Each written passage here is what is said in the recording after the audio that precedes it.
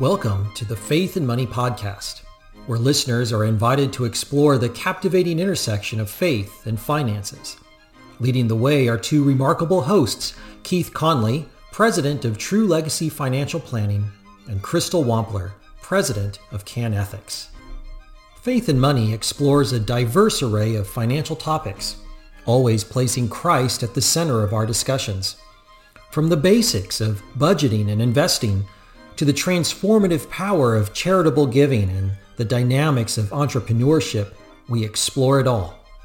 Keith and Crystal invite guests who are thought leaders, financial experts, and individuals who have successfully integrated faith and finances, offering practical tools and inspiring stories to guide you on your own path. If you find the Faith and Money podcast valuable and entertaining, please subscribe and give us a 5-star rating. By subscribing, you'll never miss an episode, and your rating will help us reach more people, empowering them to align their faith and finances. Now, without any further delay, here's Keith and Crystal. Welcome to this episode of the Faith and Money podcast. Today, we're going to do something a little bit different. You may recall a few weeks ago our conversation with Brenda Jung, who was a seminary classmate of mine. She is the owner of the business called We Lead This, which is a mastermind for teens. If you missed that episode, please go back and give that a great listen. There's a lot of things, for our kids, but also for adults in the area of self-leadership. So what we're going to go ahead and do is air an episode that Brenda and I recorded for her audience. And we're going to share that here with you today at the Faith and Money podcast. We are going to be discussing the 3 questions that every biblical steward needs to answer. And so today it'll just be Brenda and I. Unfortunately, Crystal was not a part of that episode, but we hope that you will enjoy the valuable content here. So without any further ado, please enjoy. Hi, Keith. Hey, Brenda, how's it going? So well. I hope your summer is going well. Thank you so much for having this conversation with me today. Oh, I'm really pleased to do so. This is going to be fun. Yeah. And this video is for both of our audiences, but I initiated this conversation with Keith after I appeared on his podcast a couple of weeks ago, because during that conversation, I realized how much our missions align. We both serve Christian families. We both work with the future of families. Me, in the area of working with teens, I help teens to strengthen their self-leadership skills so that they can find their God-given mission and to help them become the person required to fulfill that mission. And then Keith works with families and helping parents and guardians and adults and churches and pastors to plan for their future financially and to prepare financial stewards in the family so that family funds can benefit generations to come. Is there anything you wanted to add to that, Keith? No, not really. Okay, I want to mention for those of you watching this video, families, that Keith is a certified financial planner, but not just that, he is a certified kingdom advisor. Keith, maybe you can tell us a little bit about that designation, because that one is lesser known than certified financial planner, CFP. Yeah, well, a lot of us have heard of the certified financial planning designation, CFP. That's the hallmark, highest designation in the financial services industry that sets you apart as a fiduciary and the highest caliber of ethics and expertise in the financial service industry. But the Certified Kingdom Advisor designation is an association of Christians who are trained to bring biblical wisdom with the advice they provide. We're not just advisors, we're financial advisors, we are attorneys and accountants and other financial service positions. And we're trained to bring our expertise in the respective fields we serve in, whether it's tax, legal, or planning, but to implement that with biblical wisdom. I love that. Honestly, I didn't even know that this certification existed until we started talking, and I love it. I love it. So Keith is the president of his own company called True Legacy Financial Planning. And I am going to include your website in the description of this video and in Excellent. everywhere this video will appear. And so today, Keith, I wanted to have a little conversation with you about 3 questions that every biblical steward must answer. And the reason I think this is so important for both of our audiences, and how this conversation will benefit both of our missions, is because we both believe strongly in self-leadership and in stewardship, and in self-leadership as stewardship, which was the title of the podcast that we did a couple of weeks ago. Yep. So I wanted to take that conversation to the next level. And I wanted to put this conversation before parents and families, especially parents who have financial planning needs right now, like how am I going to pay for college, which we will get into in this conversation. But Keith, I had asked you to think about some foundational, basic biblical principles about financial stewardship. And that's because, in the area of self-leadership development, a big part of it, an important part of self-leadership development, is learning financial stewardship. So this word stewardship, I think we need to start there. What is stewardship? Well, biblical stewardship is just the planning of God's resources and how you use them, grow them, and then use them for God's purposes. Yeah, and we're going to get more into that, because the 3 questions that Keith is going to expound on is: who owns money? How much is enough? And is the next steward being prepared? Who owns all the money? How much is enough? And is the next steward being prepared?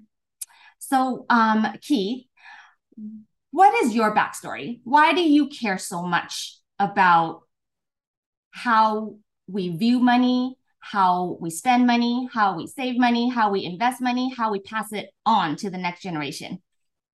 Yeah, well, I became a Christian in high school. And I grew up the son of a business owner. So I always heard my dad talking about, different business decisions that he had to make, and managing employees, and making some hard decisions. And so that was kind of what I grew up with. But when I became a Christian in high school, I was drawn to studying God's word and to pastoral ministry. And so, all of the first part of my education was going through, Moody Bible Institute and Westminster Seminary in preparation for full-time pastoral ministry. Which is where we met, at Westminster Seminary. Yeah, good old Escondido. Yes. And after seminary, my wife and I moved to Portland, Oregon, where I worked in a church for a while. And through God's providence, we just figured out that pastoral ministry wasn't my calling. Still very active in the church, still love the church, still do a lot of ministry. But pastoral ministry just wasn't my shtick, so to speak. And there's nothing wrong with that. Not everyone's called to be a pastor. And It was not my calling. But I still had a very strong desire to serve the Lord. And my wife and I moved back to Pennsylvania, where I grew up. I eventually became involved in employment through the state of Pennsylvania, working for what was at one time the nation's largest federal student loan servicer. At this time, I was still trying to figure out, what is it the Lord's going to have me do? How can I serve him? And it was working at the student loan servicer that I started talking to people about money, about how to fill out the free application for federal student aid, how to qualify for grant and scholarship money. And then I became a supervisor in default collections. So I like to make the joke that I went from giving away free money to college to taking away people's money. So, default collections is where people don't pay for, 90 days or more. And then we start garnishing paychecks. So I went from giving out grant money from the state of Pennsylvania to Pennsylvania residents to taking 15% of people's paychecks to pay their student loans. Wow. So you can imagine the conversations I had as a supervisor. And I just had all these conversations with people who had no idea how to manage money. And I started thinking, well, maybe this could be a way that I could serve the Lord. I started reading about investments and personal finance, budgeting, retirement. And there's a lot of material out there. I mean, if you just look at podcasts or YouTube about investments, I mean, there's everything from real estate to Dave Ramsey and other stuff out there. But I really wanted to provide really good advice with biblical wisdom, but I didn't know anything. I had this interest, but so what I did was, after some prayer and reading, my wife agreed that I should purchase both the education requirement for the certified financial planner and certified kingdom advisor designations and go through the education. And I did that because, I could have gone and I could have gotten trained at, a big box financial advisory firm, like an Ed Jones or an Ameriprise. And no disrespect to those companies. There's a lot of good folks there, but I didn't know anything. And I really wanted to have a foundation to know what was really good advice and what was just a message that the firm was teaching their advisors to give so that they could sell annuities and different products, right? I really wanted to know what I was talking about from an independent source rather than just being trained to sell products. So I did that. And it was one of the hardest things I've done because I went from a ministry education to finance. But by the time I was done, I had gotten an A on my final project.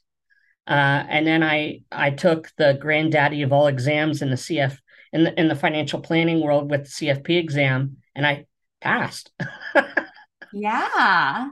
And that's no small feat. My hat's off to anyone who's ever endured that certified financial planner exam. It makes some of our Greek exams in seminary look like child's play. It's different. It's apples and oranges. They're completely different. And then it was at that point that I really felt equipped to get started in the financial advisory world and bring that biblical wisdom that I gained from all my education, but also what I learned in the Kingdom Advisor designation. Yeah. Well, that's awesome, because for everything that seminary does prepare you for, this was not one of them.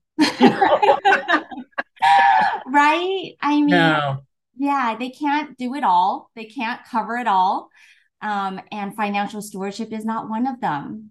Yeah. And what I learned throughout my studies is that the Bible talks about money, wealth, and generosity more than any topic. Now, that doesn't mean it's the most important topic, but there are more verses, over 2,300 verses relate to some aspect of money, wealth, and generosity. And Christians tend to have two kind of extreme attitudes towards money. You have the prosperity gospel. God wants me, healthy, wealthy, and all of that. Or God doesn't really care about money, so I should just be poor.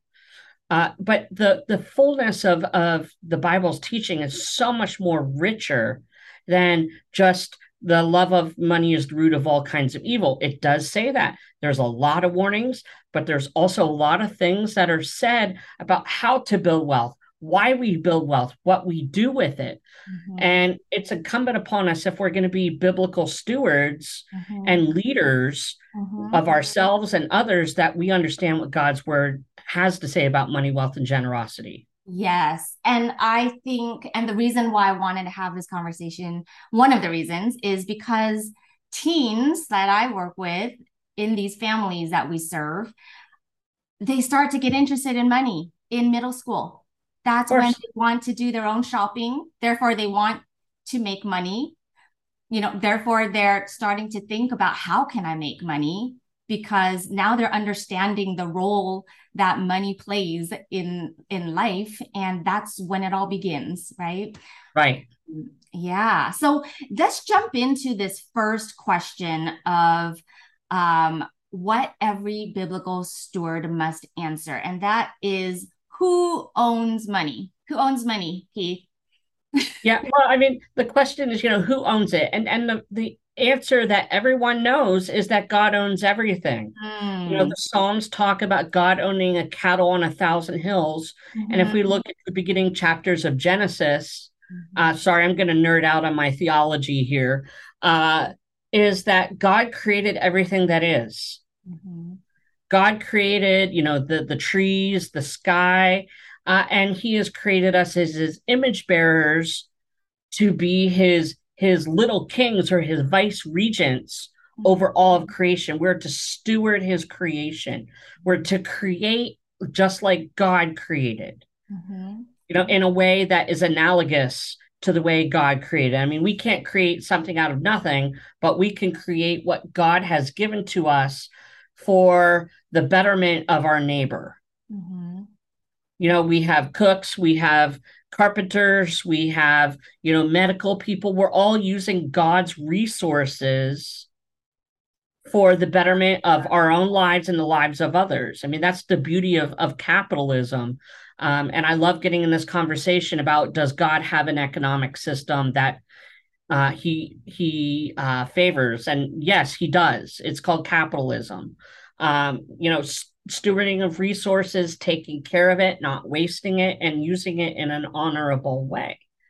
God has given us these resources, and it's our requirement and duty to God and to one another to use it well. And we're to use it for his, the growth of his kingdom. And that could be as simple as, hey, I'm going to provide for my family. I'm going to use it for generosity and for other types of things. But these are, whatever we have comes to us from the Lord. Absolutely.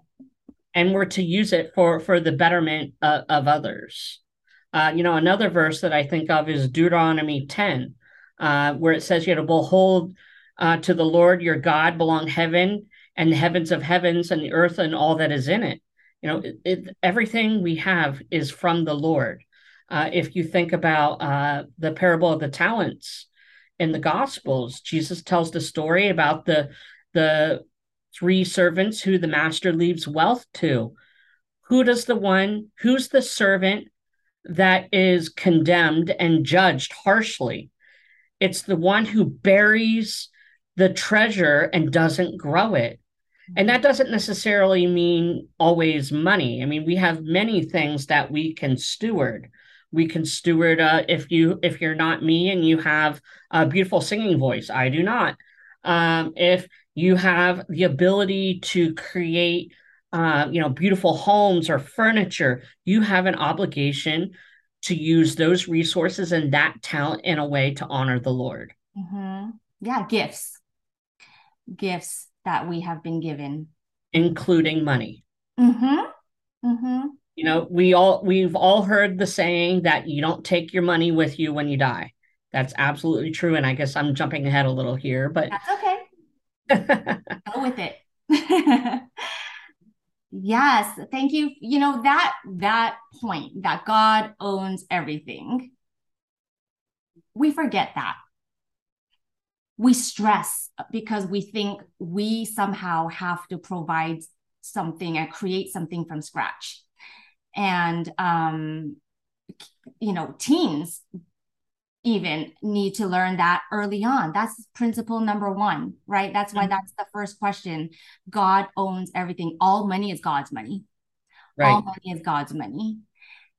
And that's a radical idea in today's world where, people are, clawing to get that next rung of income, right? Or right. And that's not a bad thing, because the Bible does teach private property.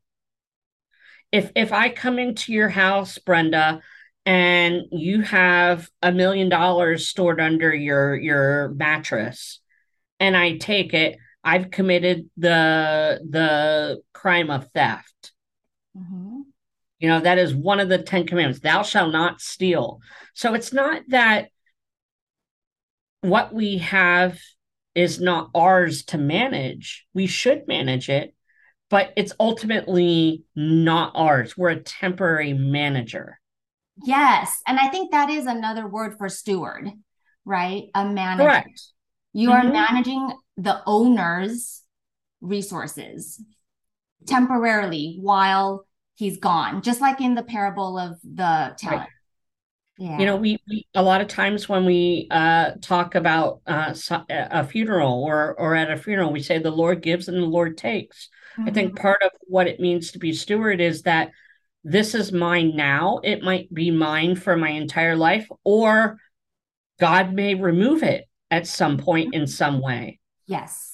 And that's where we get really nervous because we like that sense of security. But Job, think of Job in the Old Testament. The Lord took a man very wealthy. It took everything he had, including his children. Yeah.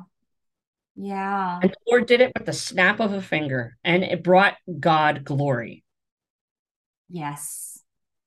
That's a hard thing. It's a very hard thing. That is one of the most challenging stories in scripture, that you really have to wrestle with. It really is humbling. Yeah. Okay. The next question that every biblical steward must answer is, how much is enough? How much is enough? Yeah. Well, the one thing I'll say about the first question about who owns it is that, money is a test. And so we've already discussed that. But with the second question, or money is a tool, excuse me, is the first question. The second question, money is a test. Okay. And when we hear, how much is enough? A lot of times we think, is $1 million enough? Is 10 millions? What about $1 trillion? Is that enough? And certainly that those are appropriate questions. But what I'm specifically talking about when I ask how much is enough is our lifestyle and contentment. One of the things that the Bible teaches is that the best way to build wealth is spend less than you earn and do it for a real long time. You can find that places like in Proverbs chapter 6, talking about the ants who store away some of their labor, for the winter. I mean, this is the concept of spend less than you earn. Many of us live paycheck to paycheck, or we don't know where we're spending our money.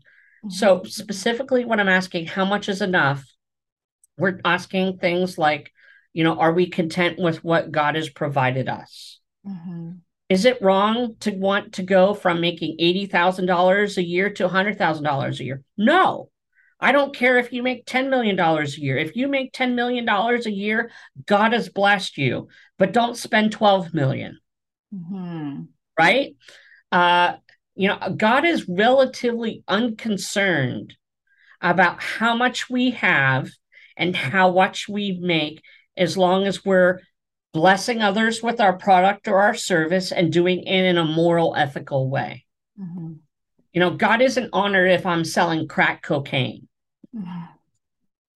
But God is honored if I am building homes, I am providing some service that is improving the lives of my customers.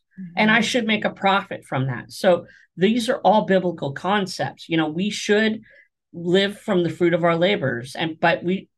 But capitalism is giving our neighbors what they want and need in a way that will help them thrive and have a better life.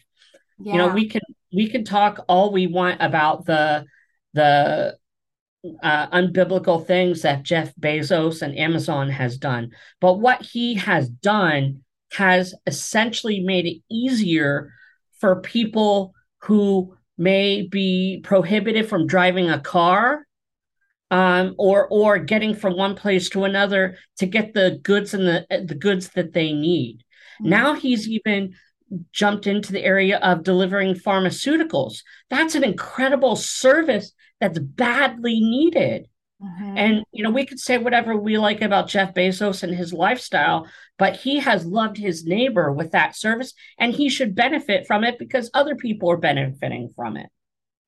And so when we talk about how much is enough, again, it's about the issue of contentment. In Philippians 4, the Apostle Paul talks about how he knows how to have a little, he knows how to have a lot. Mm-hmm. But in all circumstances, he has learned the secret of being content, whether well-fed or hungry. Mm-hmm. And so when we ask how much is enough, how much is it that I need to survive? Mm-hmm. If one of the things I really would love to have is a four-wheel drive pickup, because I like to go out in the mountains and do all that kind of stuff. I'm in a position right now where I'm driving a Toyota Corolla. Not exactly the off-roading vehicle of the year, is it? But I'm content with what the Lord has given me for now. That is my vehicle. And it's not wrong for me to want that four-wheel drive pickup. And I think that sometimes when we think about contentment, we get this idea that it means that I have to settle. I'm going to settle for what I have, and it's wrong for me to want more. I don't think that's biblical. Because if I'm willing to work and I'm willing to struggle and I'm willing to work for what I want in a way that honors the Lord and blesses others, it's okay for me to want that four-wheel drive pickup. Mm-hmm. But I can still want that and be content with where the Lord has me right now. Yeah. Yeah. And as long as you don't want that pickup more than you want God, right? If we don't want exactly. we don't want the gifts more than we want the giver. So money as a test really tests the right. who we're worshiping or what we're right. worshiping, right? Right. And really honor God as God and not turn his gifts into idols. Yeah. So let's talk about some of the things that will tell us if we have enough. Okay. Or if we're living if we have enough. Debt is something that a lot of Christians talk about because of the whole Dave Ramsey stuff. Debt is one of those things where we're receiving something before we are able to pay for it. And this is one of the areas where I have a lot of agreement with Dave Ramsey, but I also have some pretty big disagreements. Okay. Debt is a assumption that you will be provided for in the future, but it isn't always necessarily sin. All debt is not sin. If you have a mortgage, and in my field, as long as you can afford that mortgage, that's a good debt. That's an asset that's growing in value. Whereas if you have an exceptional amount of credit card debt, that's, a little bit less, exciting. But debt presumes upon the future, and you just need to know that you're always using after-tax dollars to pay for that debt. There's no tax deductions for debt. The one other thing that you could say about that is the exception would be mortgage interest. If you're able to itemize your deductions, you can deduct up to interest up to $750,000 of debt. But if you're paying credit cards, student loans, car loans, that's all after-tax dollars. So that really increases your taxes, and it also reduces the amount of money that you can put elsewhere, whether that's generosity or saving for the future. Generally when we're talking about mortgages, we like to see people have mortgages where their payments are less than 28% of their gross income. Now that's, mortgage interest, taxes, property taxes. And if you're going to have other debts, such as student loans, car loans, whatever, usually want to see that be less than 36%, and that's including your home. Okay. But as long as you're fitting somewhere within that mold, you may not be sinning. Mm-hmm. I think every situation is different, and I would never want to say that everyone, if anyone is doing this one thing, they're always in sin. You just have to recognize that it's presuming upon future provision. Yeah. And And every so, family is different, right? Everybody's in a different scenario. And that's why you yeah, work with families one-on-one. right. And you just have to know that there's a lot of warnings about debt, but to tell someone that because they have a 30-year mortgage or because they have student loans, you're automatically a sinner. Maybe, but not necessarily. Well, I'm a sinner without having any debt. Well, I mean, I was already a sinner. I'm working with a doctor. He's 1 year attending physician. Mm-hmm. He has almost $500,000 in student loans, which I see all the time because this is one of my expertises. I would not say he's in sin in this situation. Mm-hmm. The guy's making $500,000 a year. He could pay for these loans. Mm-hmm. And we'll be setting up processes to make sure that he could pay them in the future. Yeah. And we'll set up an aggressive, payoff schedule so he'll be able to pay them off sooner. But at the same time, is there risk? Definitely. Yeah. If he becomes a quadriplegic or is unable to be a doctor anymore and he makes $40,000 a year, he's going to be in trouble. Mm-hmm. So there's that risk, but Mm-hmm. we can cover those risks in other ways. Mm. Wow. Yeah. Yeah. That's real, the cost of education. Yes. Because, it's kind of that catch 22, right? You got to invest in the education to get the education that you need to get the career to pay back the education Right. that's required. But it's that career that will put you in a position to serve people the way God has wired you to and called you to. Right. Yeah. Yeah. A lot of wisdom is required when it comes to financial stewardship. Yes. Yeah. Well, good.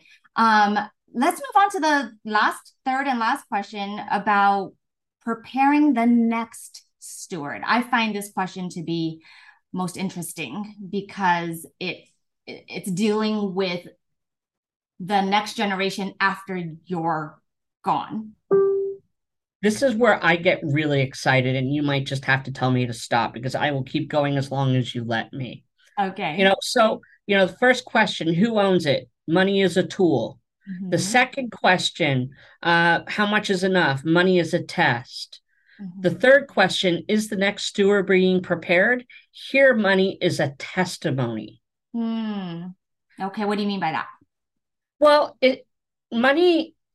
proper managing of money from a biblical perspective requires discipleship.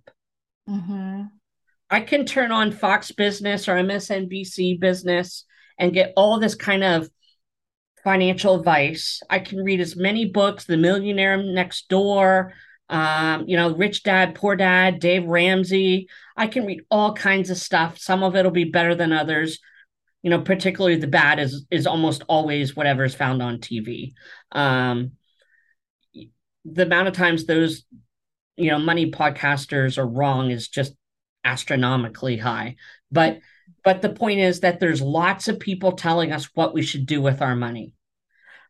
I like to tease people that I'm like the uncle at family gatherings everyone avoids, because my favorite topics of discussion are religion, money, and politics. Oh boy. But we all have that broke uncle who has an opinion about everything, right?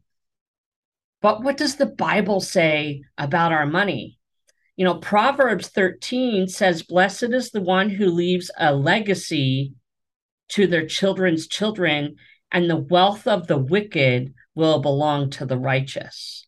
Okay, read that one again, Keith. Blessed is the one who leaves a legacy to their children's children, to the grandchildren, and the wealth of the wicked will belong to the righteous. Mm-hmm. Now, a lot of people, when they hear that first part of the verse, they want to just focus on that and not on the second part.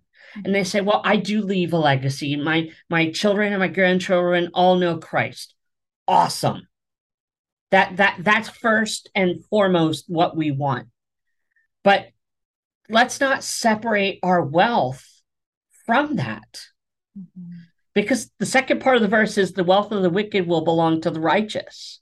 We know Proverbs is not prescriptive of what always happens, but their general wisdom that is commentary on the Ten Commandments. And we ought to be training our children to handle money in a way that honors the Lord as well. Amen. And what happens almost all the time, and this is where I get really, really passionate, what ends up happening is we know that grandma, grandpa, or mom and dad, they got money. We don't know how much. We don't know what they do with it. We don't even know where it's at. But we know mom and dad got money, so to speak. But there's never any level of communication about that money with no expectations. And then what happens? Grandma, grandpa die.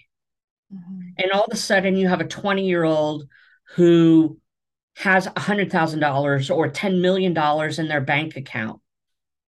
And they're just like, they've never seen that amount of money in their life.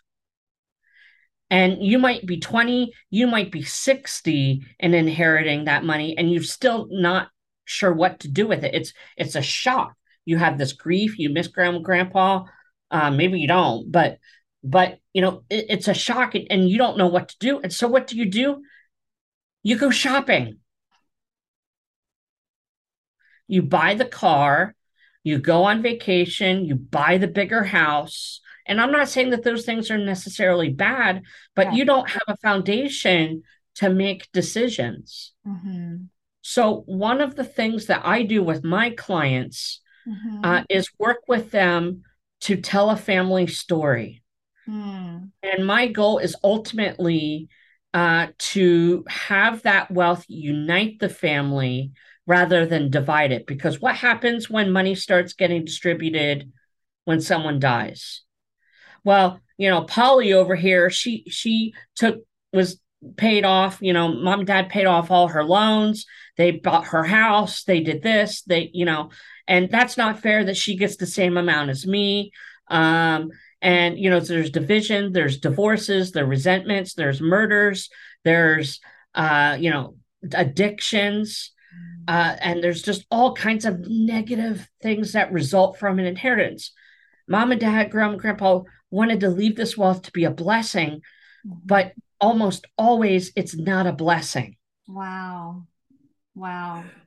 And so if we're telling the family story, hey, this is how this wealth was built. Grandpa went to law school and he built this huge firm, defending, employee rights or whatever it was that grandpa did. These were his failures. This was what we made mistakes with.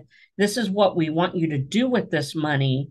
And this is how, and to also, express that, this is who I am as a Christian, and this is how we built this wealth, and this is what we hope you will do with it. Now we can set up all the proper estate planning methods to distributing those assets. And I'm not an attorney, so I'm not offering anyone legal advice here, but we can create all of the trust that you want, but that does not guarantee that Tina and Jill and Joe and Sally are going to do what you wanted them to do with that wealth that you wanted.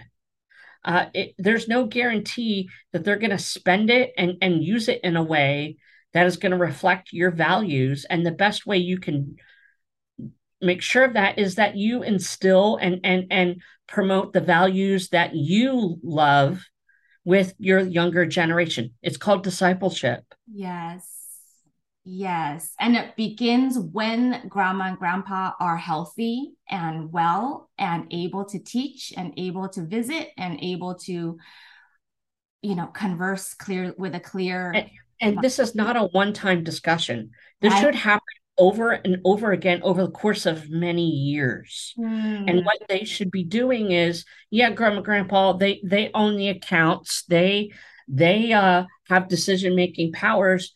But what ought to happen is I would hope that these Christian families who have wealth have some form of generosity that they are displaying, and their family should know about it. And they should, quite frankly, they should get Junior and the grandkids involved with this. Let them get involved with the charities. Let them get involved in the foundations, making decisions, getting involved in with promoting the missions of their favorite charities. Let them have some ownership of these decision-making powers to make sure that this money is used in a way that would honor their family values. Wow. The alternative is that the people get a check and they spend it and lose it within a few years. 90% of wealth that goes from one generation to the next is lost within a few years. Wow. It's spent away, divorced away, sued away, addicted away. I mean, the amount of addictions and divorces that come out of an inheritance is mind-numbing. And it's such a shame. Yeah. Yeah. That's a huge vision, Keith. I've never heard anybody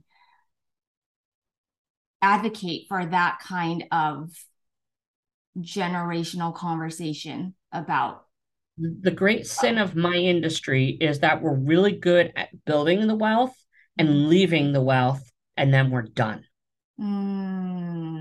We hope that the grandkids will invest that money back with us, but we haven't created those relationships to do it.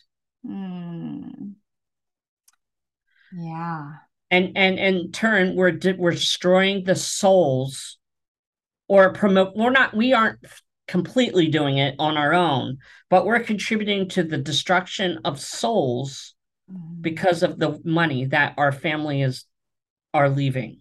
And, while we can never guarantee, success across the board, the hope is that when grandma, grandpa, and mom and dad display those values and that open communication, that I will already have a relationship with those younger family members, but they will also remember what wonderful, godly people those who went them before them were, and they will have a better idea on how to honor the Lord with their wealth. That's Proverbs 3:9. Honor the Lord with your wealth. And we should be, as Christians, hoping that our children and our grandchildren follow Christ. That's like the most basic of concepts. Yeah. How do we grow the kingdom of God? Through our children and our grandchildren. Sure, our neighbor and our friends and our coworkers, absolutely, 100%. But the best way to grow the kingdom of God is by having babies and disciple them in Christ. Amen. And if we're not disciple them in money, then our money is going to be lost to the state or lost to all these creditors, to the unrighteous, and they're going to use it to promote their own agendas. Why not keep it in the family? And why not, to the best of our ability, promote Christ in our families? Yes. Yes, thank you. That's exactly why I wanted to have this conversation today, Keith, because I do feel like that conversation of use of money, ownership of money, stewardship of money is more prone to get lost in all the other conversations that we have with our children. Yeah. I was sharing with you a couple of weeks ago that my husband and I showed our kids the Excel spreadsheet of all the finances, how much it costs to live in our house every day, what our utility bill is, what our cell phone bill, what their cell phone bills are, what it costs to keep the lights on and the water running, and we probably did it, too late. I mean, we could have done it a couple of years ago, but, we had to schedule it for a specific weekend. And if you don't schedule it like a dentist appointment, it doesn't happen. What doesn't get scheduled doesn't happen. Right. So, for families who are listening to this and they're resonating with what you're saying and they believe in having this important conversation, I would encourage them to schedule it and to start. And maybe they could contact you, right, with some starter questions, some starter prompts. But begin by just communicating with the younger generation these three questions: who owns money? How much is enough? And how do we want to prepare you as the next steward of the family finances? Right. Start there. Right. Yeah, I mean, a lot of your families are probably at the stage in life where they're wondering, how am I going to pay for my kids' college? Yes, let's finish on that, Keith. How can they afford college? Yeah, I mean, there are many ways to pay for college. And sometimes you have to get creative. You can, shop for all the scholarships and the grant money out there, and that's great. There are people who will help you do that. That's not what I do. But sometimes you have to work ahead of time to position your resources to allow yourself to get extra assistance from the schools that are out there. Your child may be wanting to apply to 4 schools, maybe more. And there are ways out there where we can project, how much assistance you're going to get from schools, meaning free money, if you do XYZ type of things, particularly if you have, a lot of assets. Where should you position them so that your college cost is a bit lower? And something that a lot of people are really surprised to hear is that if you do your planning the right way, it might actually be cheaper for you to go to an expensive school, a private school, than it is a state school. But you have to position things correctly at the right time. You have to fill out the free application for federal student aid the correct way. Most people don't. And I have folks that I'm connected with that can help you with that. And I could help you as well with some of those steps. If there are family members out there in your network who want to meet with me for a free 60 to 90-minute appointment, I do something that's called a financial roadmap, where we will do an exercise to help you understand how your values relate to you making financial decisions. Your core values. That session is not about selling a product. It's not even about giving you advice. It's simply an exercise for you to understand how your values relate to the decisions you make.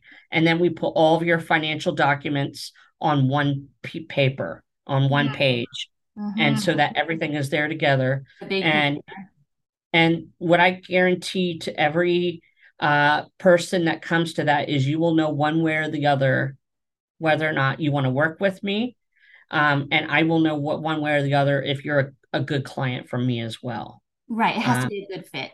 But even if you don't become a client, you're going to come out of that appointment with a lot of value and understanding your situation a lot better and how you could benefit and your family for the long term.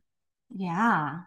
Yes. Well, thank you so much for offering that to anybody who's made it this far in this conversation. My pleasure. This has been fun. Yeah, my gut says if you watched this far, then you are, probably primed to have this conversation with your teens, with your, maybe you're a grandparent watching this and you have adult children that you need to play catch up with in terms of, what you've left them. And maybe, you're a parent with teens who are getting interested in money and want to do more chores and want to find the part-time job. And they're just ready to have a money conversation that is built on biblical principles with kingdom-minded values. And that's where we're aligned. So thank you, Keith, for thank you. Seeking the kingdom of God and his righteousness with me. And together we will enjoy watching how God brings the rest of this, everything. Yes. it will be given to us. It will be given to us, and we walk by faith. But this is the work that we need to do to receive what God has for us, so that we might steward it well for his world and his body. So thank you, Keith. Yeah. Thank you. Yeah. Ultimately, at the end of the day, the Lord is going to use anything we have and do for his own glory. And, whether that's the mistakes we've made or the things that we do correctly, it's all by his grace that he brings everything to his glory, and we're just a part of his story. That's right. That's right. We align our mission with his. Yes. All right. Yeah. Well, thank you so much, Keith. I'm sure this is not the last time we'll talk. All right. Take care. Take care, Keith. Thanks. Thank you again. Thank you so much for joining us for this episode of the Faith and Money podcast. But remember, our conversations don't end here. We invite you to continue exploring these fascinating subjects by subscribing to our podcast. By subscribing, you'll never miss an episode, ensuring that you stay connected to our community of like-minded individuals seeking wisdom and guidance in their financial and spiritual lives. And while you're at it, don't forget to rate and review the Faith and Money podcast. Your feedback not only helps us improve, but it also allows others to discover and benefit from these enriching discussions. Your words have the power to inspire and empower others to embark on their own journeys toward financial well-being and spiritual fulfillment. Lastly, we want to extend a heartfelt invitation to join us for future episodes. We have exciting guests lined up who will share their unique perspectives and experiences. Together, we'll continue to dive deeper, challenge conventions, and uncover hidden truths that can transform our lives for the better.